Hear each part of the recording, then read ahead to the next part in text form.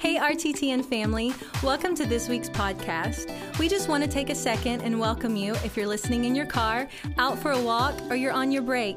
We hope this message encourages and helps you in some way today. We pray God blesses you right where you are. Be sure and join in live on Sundays at 10:30 a.m. Just visit rttn.church to check us out and get connected. Enjoy the message.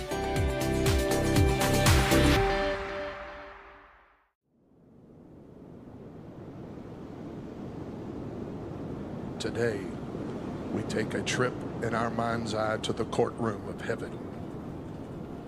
It is here where eternal transactions take place. It is here that the souls of all men are examined and decisions of eternal magnitude are made. Imagine this morning you are standing in the throne room of God, surrounded by angelic hosts, in awe of the indescribable beauty of heaven. In the center of this heavenly courtroom sits the judge, the God of unapproachable light. He is the God of the universe, the God of heaven, the God of earth. He is a holy God, a God so holy that with two of their wings, the angels cover their face and hide their eyes from the radiance of his holiness. As you gaze upon the splendor of this King of glory, suddenly an arrogant aura fills the throne room. In walks the prosecutor of all people. He pompously strolls before the throne, a hideous grin on his face as he prepares to bury humanity beneath the evidence of its sin and failure in the high court of heaven. Satan begins to fill the courtroom with file after file of your failures, stacks of sin mounted against you. Every sin, every failure, every lie, every evil thought carried into the courtroom, with every accusation of Satan, the weight of sin mounted higher and higher. Your heart beats heavily, your mind filled with hopelessness and regret. With a sinister smile, Satan paces the courtroom, knowing the rules of the court. The foundations of this court were laid before the foundation of the world. Satan understood the nature of God is love, yet Satan reminded the court that justice and truth were its foundations. Although God wanted man to be saved from the sentence of death, Satan waved his finger in the face of the Almighty, reminding God that the rules of the court could not be broken. When the mountain of evidence had been delivered, Satan, the prosecutor, called justice to the witness stand. Justice entered the witness stand and reminded the court that every sin committed had been applied to your account. Justice reminded the court that the wages of your sin meant death. Justice reminded the court that the soul that sins shall die. With every statement that justice spoke, your heart sank deeper into despair. The evidence was overwhelming. The guilt was unbearable. The law had been broken, and death was sure. Just when all hope was lost, when we were doomed and sentenced to hell, God spoke up in the courtroom and called mercy to the witness stand.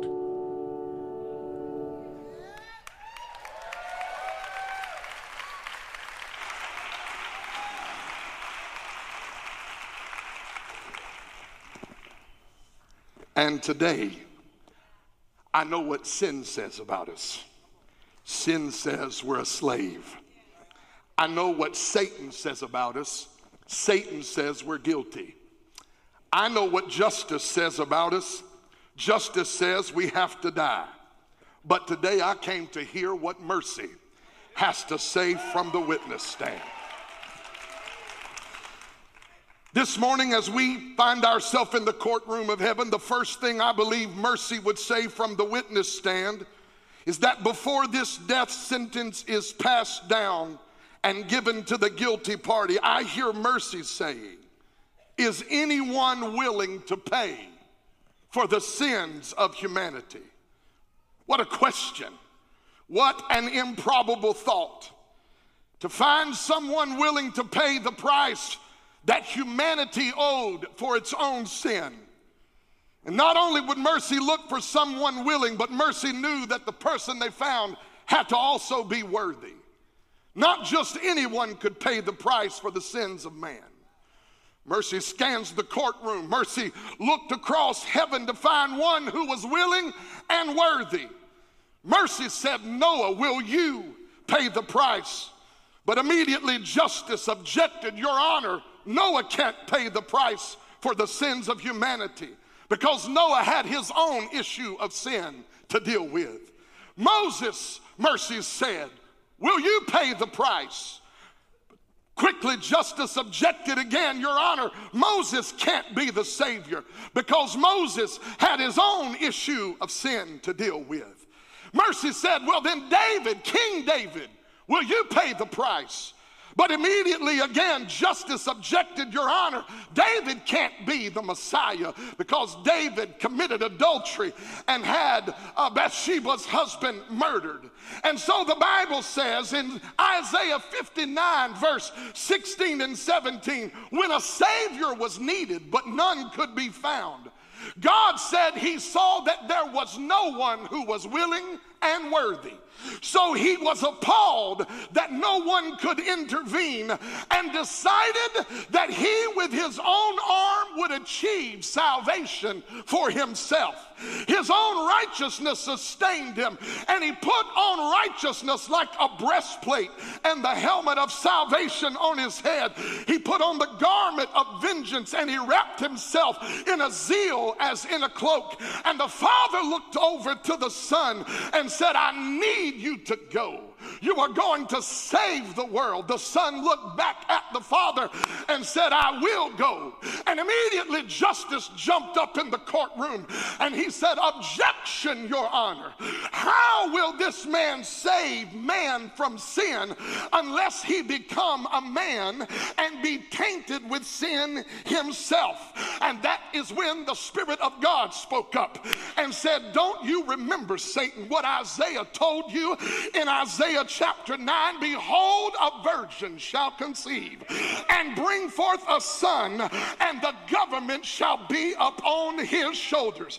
Your Honor, said the Holy Spirit, all I need is a womb of a virgin girl. I'll fill it with my power, and the baby she has will not be born of the flesh, but will be conceived by the power of God. So the judge called for Gabriel, and Gabriel walks into the courtroom, and he says to Gabriel, I need you to find this girl named Mary. She's in a town called Nazareth in a city called Galilee. Immediately Gabriel leaves the courtroom.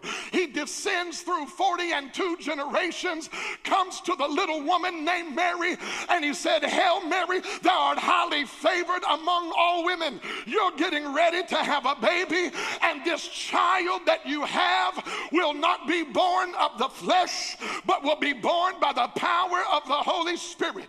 Mary, you will be his mama, but Yahweh will be his father. Hallelujah.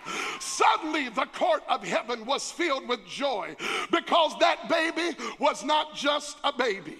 Heaven knew that that baby was Emmanuel, God with us in the flesh. And how many know that baby became a boy, and that boy became a man? And when that man turned 30 years old, The Bible teaches us that the Spirit led him into the wilderness. And the devil looked down from heaven's courtroom and said, I got him right where I want him. In fact, I already know how, said Satan, this is going to play out. He looked at the judge and reminded the judge, I've already tempted and I've already caused the fall of your first son, Adam. And now I've got your son in the wilderness, and I'll get him to fall just like the first Adam failed. So Satan walks into the wilderness, and for 40 days and 40 nights, Jesus wrestled with the devil in the wilderness, and Satan began to tempt him over and over. And just when it looked like Jesus was getting ready to be overwhelmed, he's weak and tired, he's pressed on by the enemy, Satan in fact said, if you'll just give up, fall down and worship me, I'll give you all of these kingdoms. But I see and hear the Son of God standing up and says, Satan, get thee behind me. Man does not live by bread alone, but by every word that proceeds out of the mouth of God. You see, Jesus overcame the devil in the wilderness. And when Jesus overcame the devil in the wilderness, he came out with great authority. His victory over Satan gained him greater authority. In fact, if you read the text, he had authority over sickness. He had authority over the elements. He had authority over demonic powers. In fact, Jesus even had the authority over death. You see, when he walked into Jairus' house and Jairus' daughter was dead, he said to the mourners, you got to get out of the room. And he grabbed the young girl by the hand and he said, Talitha Kuma, which is being interpreted, rise up. And the little girl rose up and continued her life and went on living. Not only did he raise Jairus' daughter from the dead, but he raised the widow woman from Nain's son from the tomb. And not only did he raise that boy from the tomb, but he went to his best friend Lazarus' house. Lazarus had been dead 4 days. Jesus said, take me to where you buried him. In other words, take me to where you gave up on him. Oh, I feel like telling somebody in this room today, somebody buried some stuff that ain't ready to die yet. Some of you got to understand that some dreams, some relationships, some ideas, some ministry, some family members that you thought were dead, on this Resurrection Sunday, God is saying, take me to where you buried it. I've got the power to raise it up again. And it was this resurrection of Lazarus that caused many Jews to turn to Christ and to follow him. His popularity increased. The world seemed to be following after Jesus from Galilee. And as the story of Jesus' life unfolded on the earth, the courtroom of heaven was filled with drama. Satan objected to the judge. Your Honor, the life and ministry of Jesus are something, but somebody has to die because humanity is still guilty of its sin. Mercy shot back across the courtroom. It's all part of the plan. Your Honor, this is part of the plan. Didn't you read Satan over in Isaiah 53 verse 9? He was wounded for our transgressions, bruised for our iniquity. The chastisement of our peace was upon him, and by his stripes we are healed. So the plan of redemption had already been set in motion. And from that moment we read in the Holy Scriptures that Jesus was betrayed by Judas, lied on by the false witnesses, abandoned by his disciples, beaten by Roman soldiers, flogged with a cat of nine tails, scourged by the crowd, condemned by the Jews. They crowned him with a crown of thorns, and on Friday morning with 3 nails and an old rugged cross, they hung him high and they stretched him wide. And Jesus cried out from the cross, and the Father turned his back on the Son. Angels wept in the courtroom. Mercy mourned from the witness stand. Satan and all of his imps howled and hollered. They laughed and partied as the Son of God hung dying on a cross. And I want you to know this morning that Jesus died. And although I'm not glad about it, I'm thankful he died, because he died until Adam's transgression had been forgiven. Can I preach like I like to preach in here? He died until every curse got reversed. He died until the law fell over into grace. He died until the veil of the temple was torn from the top to the bottom. He died until every sin ever committed was completely covered.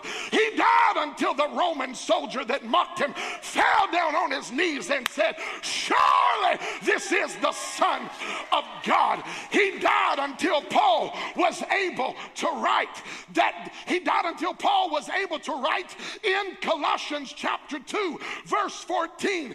He canceled out, look at this scripture on the screen, he canceled out every legal violation we had on our record, and the old arrest warrant that stood to indict us, he erased it all our sins, our stained soul, he deleted it all, and your sins cannot be retrieved.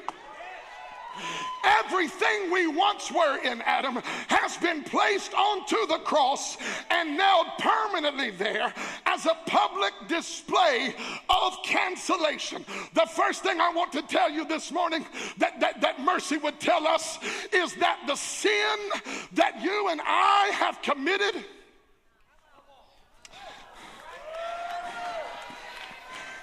it's all been covered by the blood of the Lamb.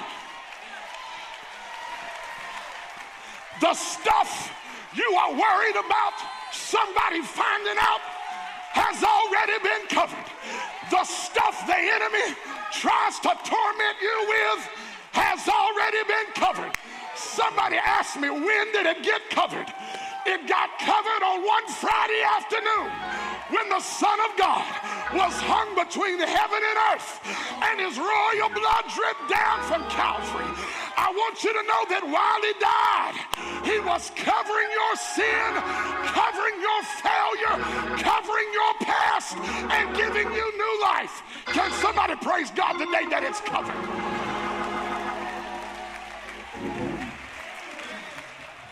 Look at somebody near you, tell them it's covered, it's covered, it's covered. The lie is covered. The affair is covered. The sin is covered. You cried over it long enough. Now thank God that it's covered. Some of you have been a trap and a prisoner of the mess you made and the mistakes you made. And the devil keeps trying to tell you, all you got to do is turn around and it's still there. But today, if you'll turn around, what you'll see is not the foul of sin. You'll see the blood of the Lamb. The blood has got you covered. Mercy says from the witness stand, because the Lamb of God died, your sins have been covered. The second thing mercy would say from the witness stand is that no one can rightfully accuse you. Romans 8:33, Paul said it like this: who shall bring a charge against God's elect? It is God who justifies. Where is the one that can condemn? It is Christ who died. Next verse. It is Christ who died, yea, rather, who is risen. In other words, when Jesus covered the sin, he took away the accuser's ability to accuse you of the sin. The courtroom is filled, but the blood has been applied. And the judge says, where are your accusers? I'm reminded of a story of a woman in the Gospel of St. John. The Bible said that they caught her in the very act of adultery. And they drug her to the temple in the middle of the night. And they said, we caught her in the middle of the night having an affair. Jesus, what do you say about this? And he bent over and wrote in the ground. Somebody said, what did he write? I got news for you. You and I will never know what he wrote because it ain't my business. How many are thankful that what God sees in you, he don't let everybody else know about? Y'all not going to say nothing in here today. How many are thankful for the times God covered you? You can sit out there and act cute all you want to, but I'm thankful for the time God didn't tell my business.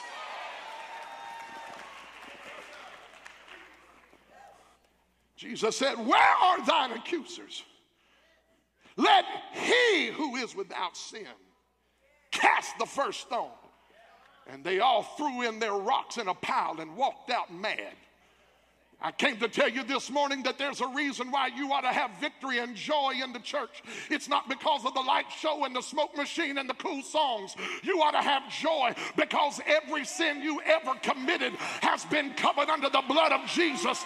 And now your accuser, who used to have legal right to call you a sinner, is no longer able to accuse you of that which has been forgiven. Not only has it been forgiven, the devil can't even find it to bring it up again because it's been thrown into the sea of God's forgetfulness.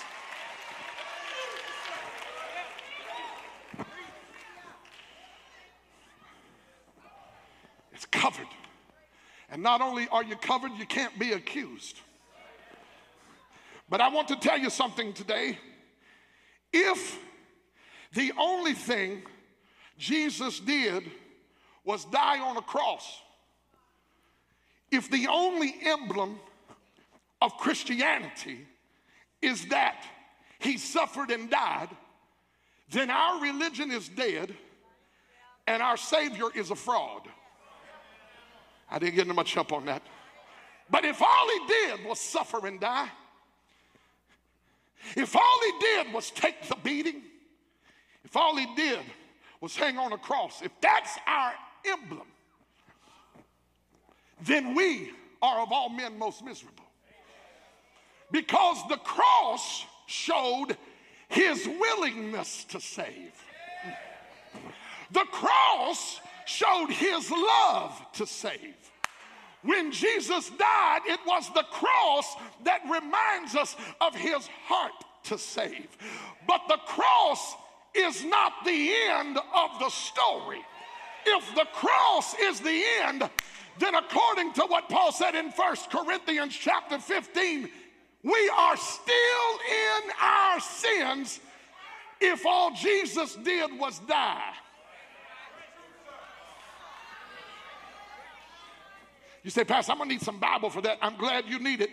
If you go over to Romans chapter 1, verse 4, look at this here, family. Jesus was declared with power to be the Son of God by the resurrection from the dead. It wasn't just the cross that showed he had power.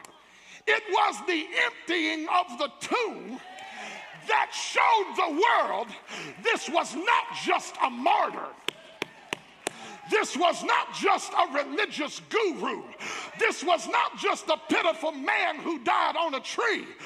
But when he emptied the tomb on Easter Sunday, it reminded death, hell, the grave, the Jew, the Gentile, the Roman soldier, and everybody else that this man was not just any other man. This man was God in flesh. He's the one who said, I have the power to lay my life down. And if, oh God, if I lay it down, I've got the power to raise it back up again. When Jesus rose from the dead, it was a demonstration not just of his willingness to save, but his power to save. This is where we are in most of the church world today. We like the love of God, but we don't know much about the power of God. Oh, help me today, Holy Ghost. But I want to tell you today that it is the power of God. I'm thankful for the love of God. And how many know the love of God changes the whole world? I'm not here to make light of the love of God, but I'd like to have a total conversation about it all today. It's not just the love of God that makes me feel good. It is the power of the Spirit infused into my dead heart that made me come alive. Oh, Lord, I feel like preaching right here. There are some people sitting in here today, you have absolutely no clue how you're going to get out of the cesspool of addiction, how you're going to get out of the hopelessness of despair.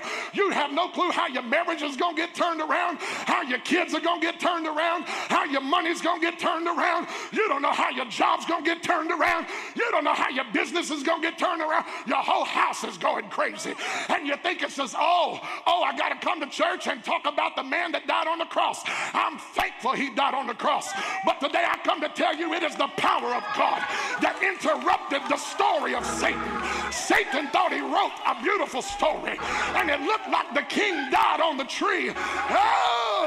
But on Sunday morning, that first resurrection Sunday, it wasn't just love that put him on a tree. It was power that brought him out of the tomb. I came to tell somebody today that the power of God is resurrection power.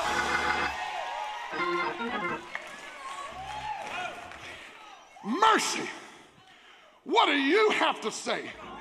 Mercy said, number one, sins are covered. Mercy said, number two, nobody can charge you in the court of heaven. And mercy said, number three, not only are you going to be forgiven, but you're going to have abundant life in the here and there. Watch this, watch this, watch this. You say, Pastor, what does it mean that the tomb is empty? Here's what it means. That when you got born again, the same, let me just read it like Paul wrote it. It's over in Romans chapter 8, verse 11. And Paul says it like this.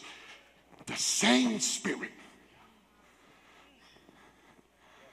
that raised Jesus from the dead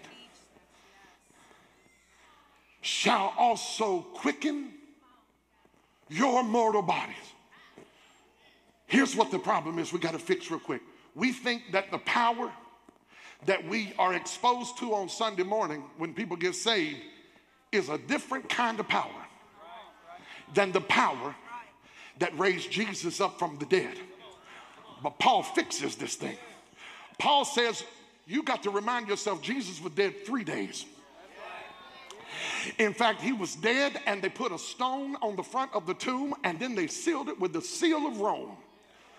And the guards were watching over the tomb, and he was for real dead.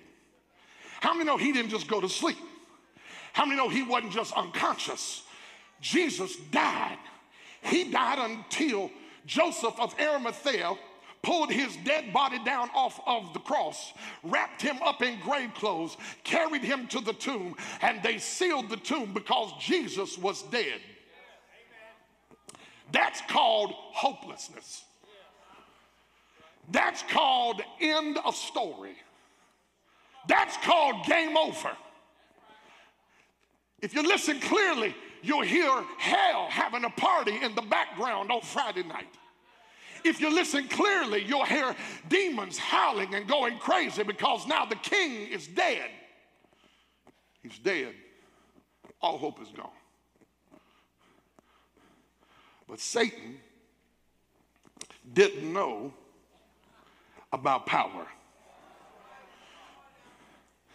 Satan didn't understand that God wrote this thing from the beginning.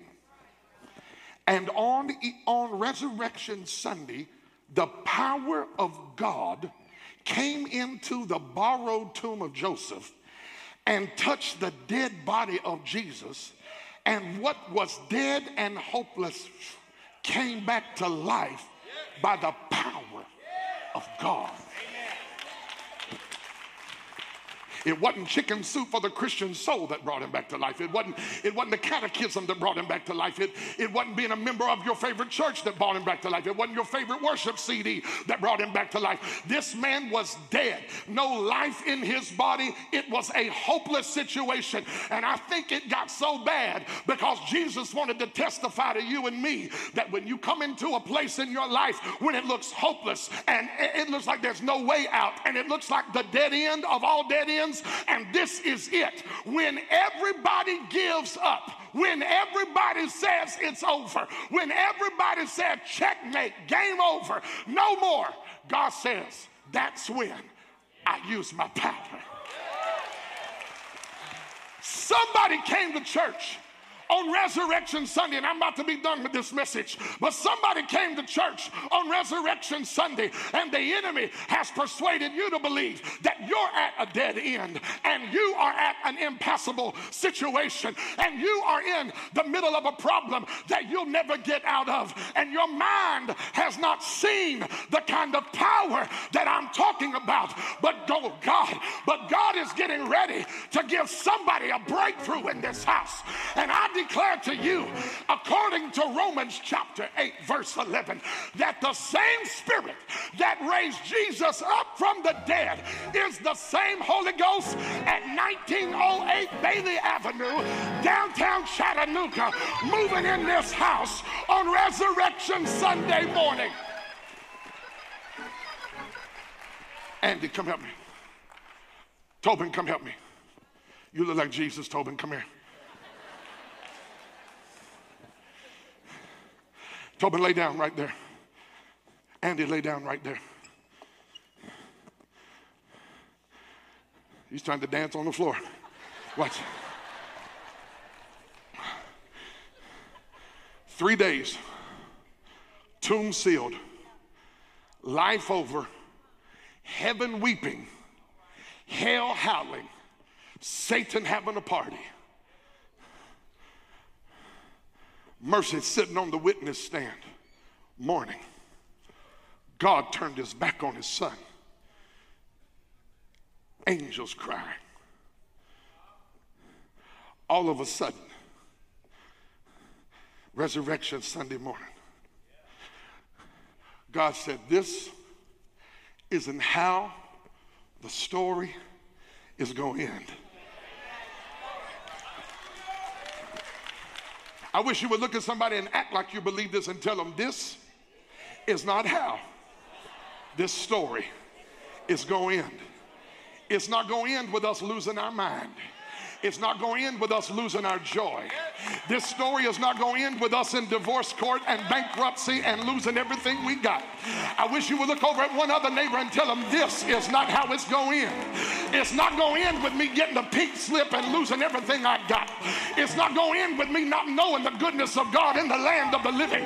I know it's bad right now, but this is not how my story is going to end. Oh, they tried to tell Job, you're not ever going to get anything back. Job just kept on living. Sometimes the only thing you can do when the devil is talking in your ear is just keep getting up every morning. Keep on going back to the word. Keep on going back to the church. Don't let the devil steal your joy. Someone, oh God, I feel the Holy Ghost getting on me right now. Somewhere down on the inside of me, I've got a feeling that somehow this is not how my life story is going to end. Somebody holler if you believe it in this house.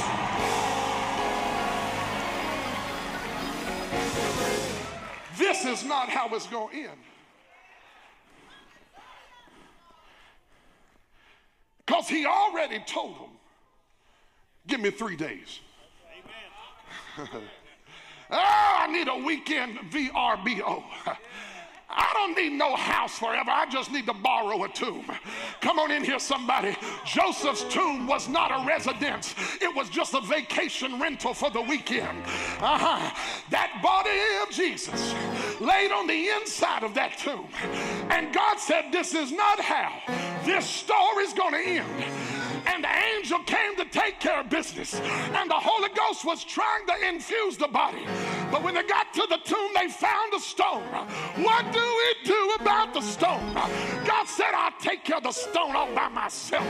He took the earth from the east and from the west, grabbed it and shook it until the ground in Jerusalem shook and the stone rolled away. And the Holy Ghost came in that tomb and entered the dead body of Jesus.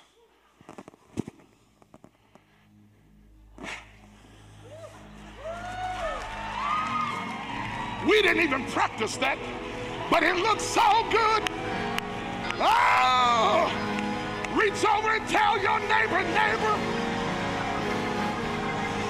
it's Resurrection Sunday. I didn't say he didn't die. I just said that he didn't stay dead. Oh, somebody take 10 seconds and give God praise for the power of the Holy Ghost.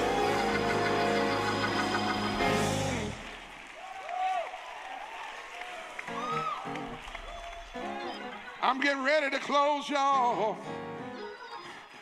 That would be good if that was the only part of the story. But I gotta come over here to 2019. I'm thankful for what happened 2,000 years ago. But I need somebody to help me find out what to do about my mess. Because I'm in a mess and I'm going through it and I can't figure my way out and I can't think my way out and I can't strategize my way. What are we going to do about this? And God said, this ain't how it's going to end. Look at your neighbor. Karate chop him in their cute 3-piece suit and tell him, hey neighbor, I don't know what you're going through, but this ain't how it's going to end. You might be hooked on drugs and can't get free. You might be depressed and feel suicidal. You might have lost everything you had, but this ain't how it's going to end. Oh Lord, I feel something happening in this church today. I feel the power of God getting ready to break out all over this church.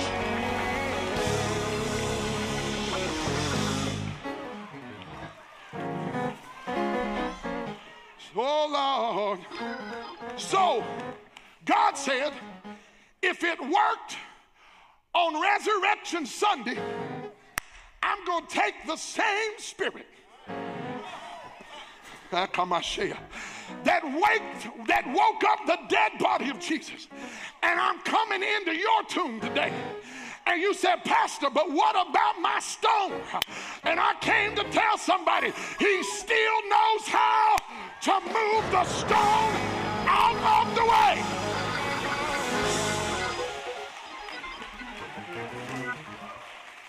And here we are, laying in our tomb on Resurrection Sunday morning. Oh, no, we don't look dead because we dressed our dead self up in a real cute suit. And we looking real attractive on Easter Sunday morning. But on the inside, we can't find no pulse in your spirit. On the inside, you don't have no joy unspeakable and full of glory. On the inside, there's no sign of life. And you're just laying in your tomb. And some of y'all worried about where the devil is. The devil done walked off and left you. Because he thought you were already dead. Somebody said, I feel like I need to rebuke the devil. Baby, you don't have to rebuke the devil. He ain't here this morning.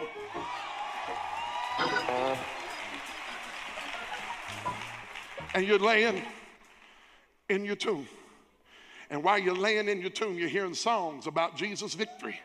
And while you're laying in your tomb, you're hearing this hollering preacher sweat and go crazy, talking about the power of God, and you're just sitting there lifeless.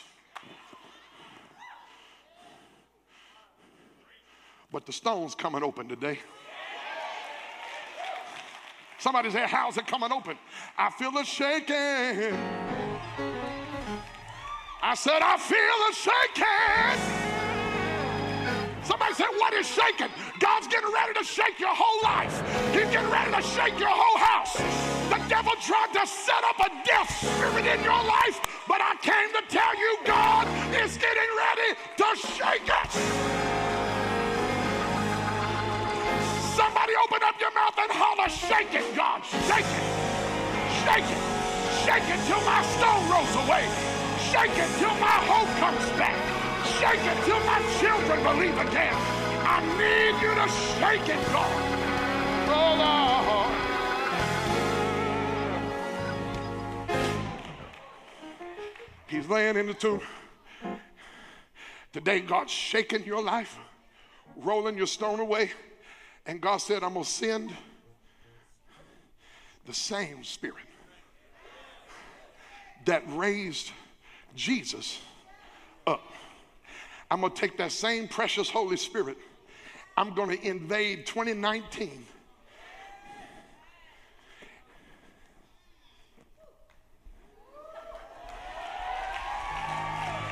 It still works. It still works.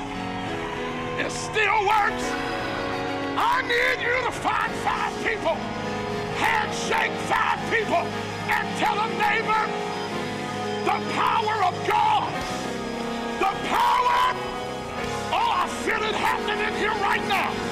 The power of God.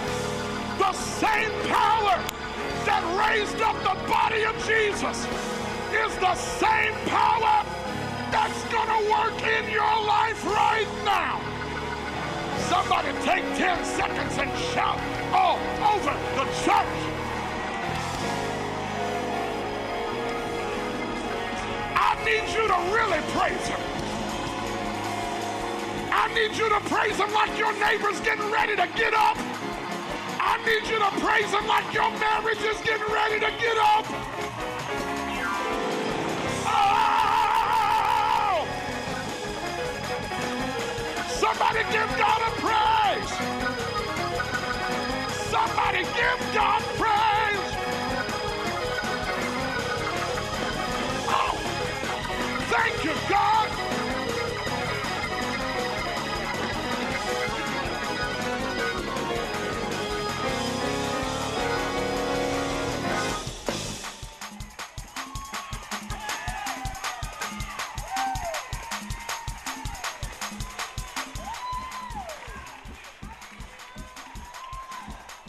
On this Resurrection Sunday morning, when hopelessness has gripped somebody's soul and regret is just gnawing at somebody's heart, and the devil has been whispering, it's over.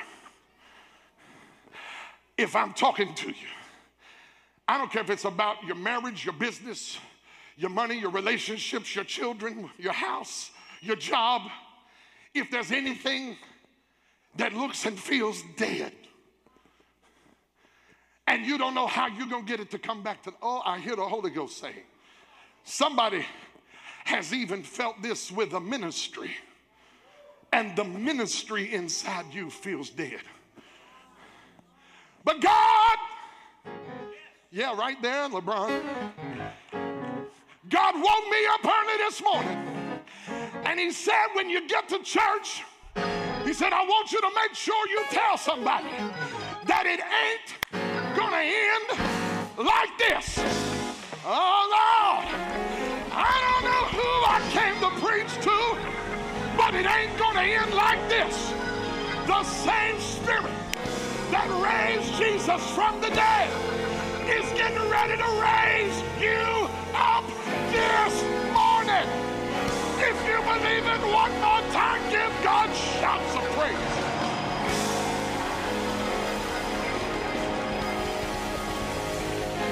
Shout like you believe it now. Some of you ain't never shouted, but this is the day for you to shout. Shout unto God with a voice of triumph. Oh Lord. I'm through preaching. Today, somebody who feels dead is coming back to life. You feel hopeless on the inside. You feel like you wasted some of your life and you're nervous about the future. And you wonder, can you get it back? We do not serve a God who can give you back yesterday. He will never violate his own principle. But he is a God who will help you redeem tomorrow. I want you to know right now, no matter how much of your life you wasted, there is no reason to waste another day. You say, Pastor, I don't have the power to bring all this together. You don't. But the same Spirit that raised Jesus from the dead is here today to raise you up from the dead. You say, Pastor, why are you so excited? Because I got a phone call this morning. Elder Basham and Miss Vicky went over to Israel this past week. I've been looking at all their pictures on Facebook. He texted me sometime around 5 o'clock this morning. He said, Bishop, I just want to let you know something. I just left the tomb.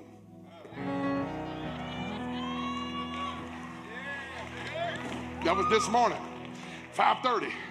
He said, I just want to let you know something. I just left the tomb, and the tomb is still empty. Somebody praise him. I said, somebody praise God.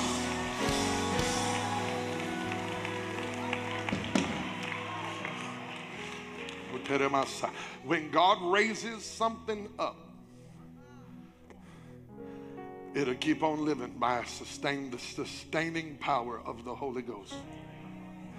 Some of you know about the love of God, but today I believe some of you are going to taste the power of God. I know it's Easter and we got to run to lunch and we got to hunt eggs and whatnot. And some of you, you're nervous right now about what this next moment could present to you because your mascara could run.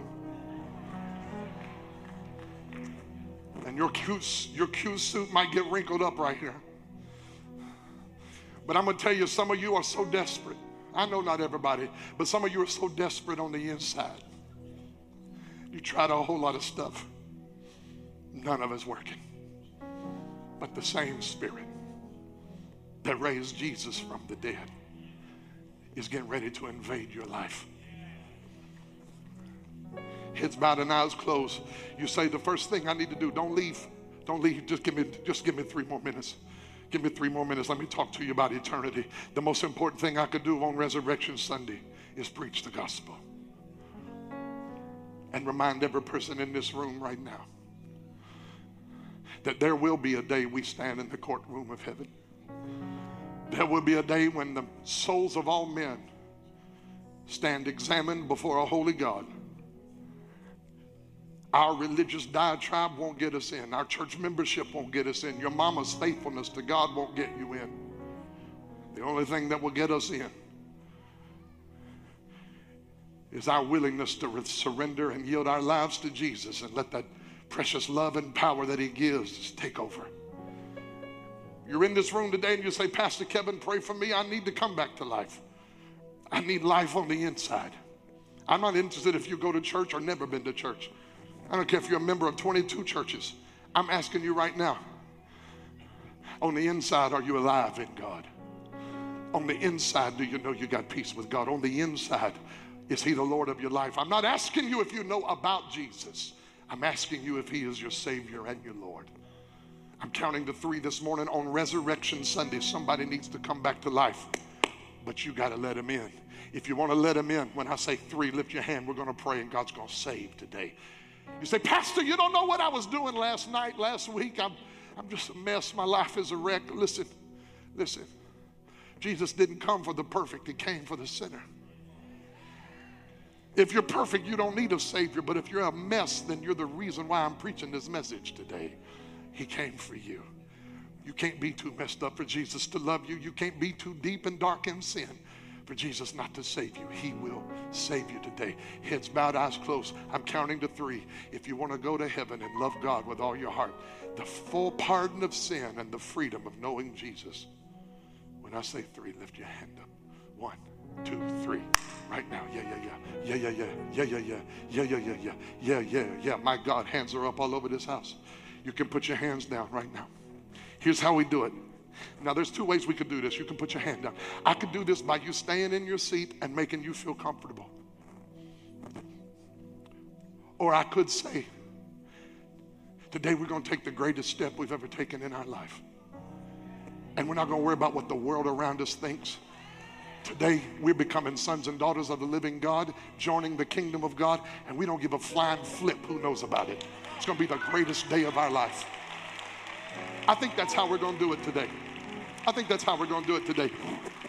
Since I'm not into us trying to protect our ego, there is no ego. I'm coming to Calvary today to say, wash me of my sins, Lord. I want to be clean, made whole and perfect in your sight, God. I want you to wash me today. I want you to free me today. I want to come alive.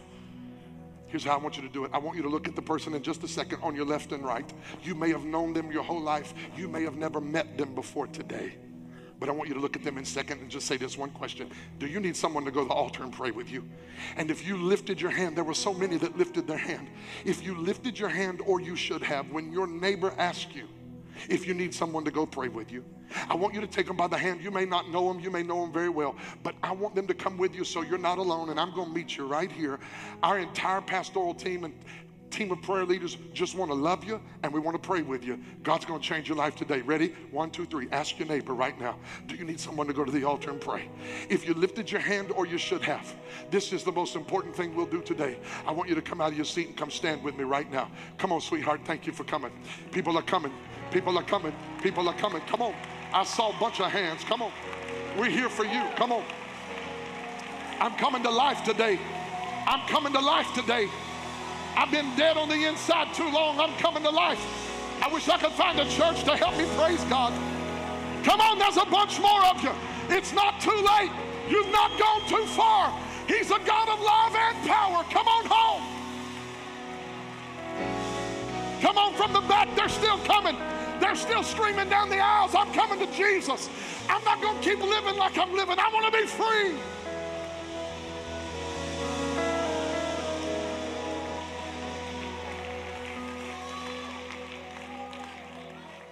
Church, shout with angels right now. Come on.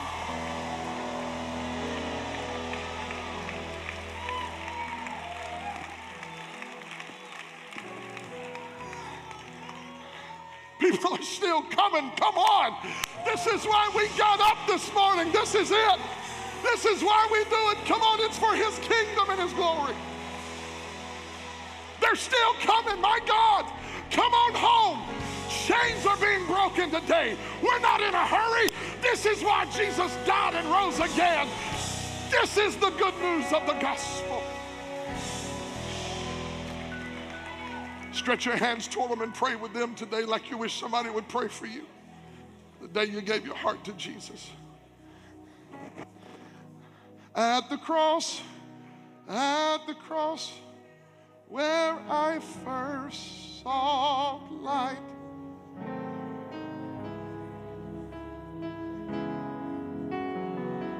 sing, family. It was there. I received my sight.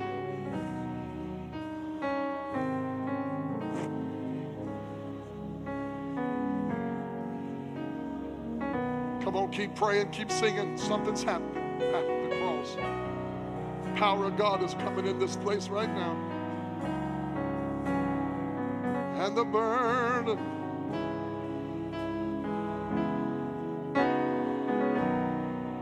it was there by faith.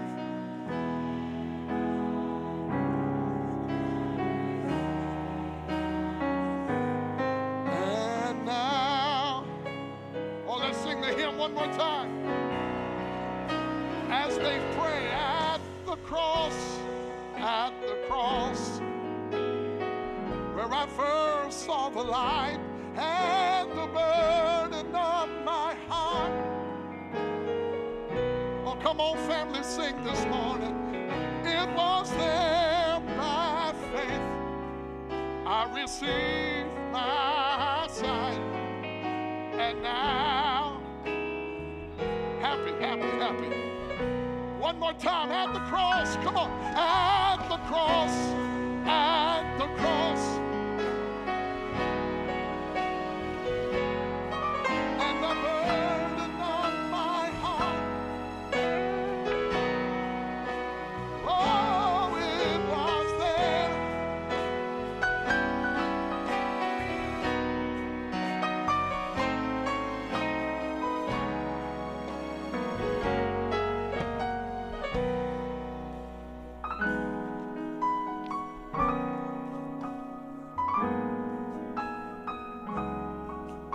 Jesus.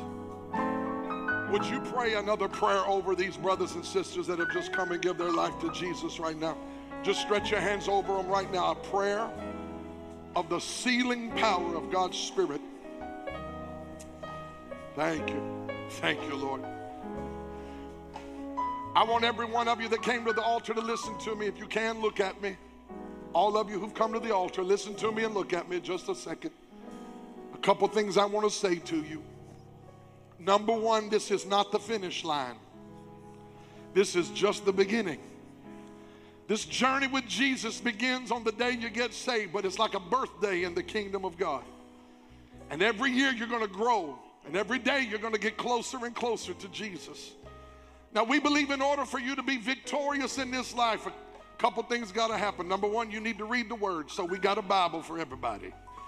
Number two, you need to develop a prayer life and just begin talking to God like you talk to your best friend. Listen for His voice, because He'll start talking to you. And the last thing I want you to know is you need to get plugged into a local church that will love you, teach the Word, and help you grow in God. You may have a church in mind, and if you do, we want you to go there. But if you don't, I want you to know that this house will love every one of you. You'll be a part of this family. There's a place for you in this house and in the kingdom. And I don't want you to go looking for another place. I want you to know every day you wake up, you've got a church family that loves you and believes in you. How many are going to pray for our new brothers and sisters in Christ and keep them covered in prayer? Come on.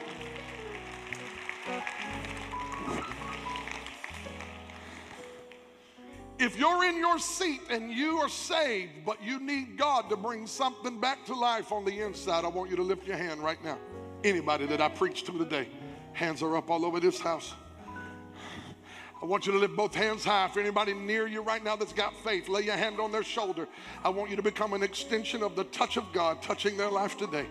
If you see somebody with their hand up, just reach over and help me pray right now. We're going to pray this prayer. Power of God. Power of God. I pray right now, Father, in the name of Jesus, that the power of God come upon that situation that they're worried about, concerned about, burdened about. Lord, they can't raise the dead up by themselves. So today we're calling on the same Spirit that raised Jesus from the dead to walk in the tomb of our life and raise up everything we've given up on that you're not finished with yet. I declare that the best is still yet to come over every one of their lives. And I rebuke lies that the enemy is speaking in their ear, telling them it's over. I declare it ain't going to end like this. And today we rejoice and we celebrate. Come on, let's say this out of our mouth. Say, we declare in the name of Jesus that God is not finished yet. And we believe that the same Spirit that raised Christ from the dead is alive in us, working on our behalf. And we shall see. Come on, say it like you believe it. We shall see resurrection power activated in our situation by the grace of God, in Jesus' name. Everybody shout amen.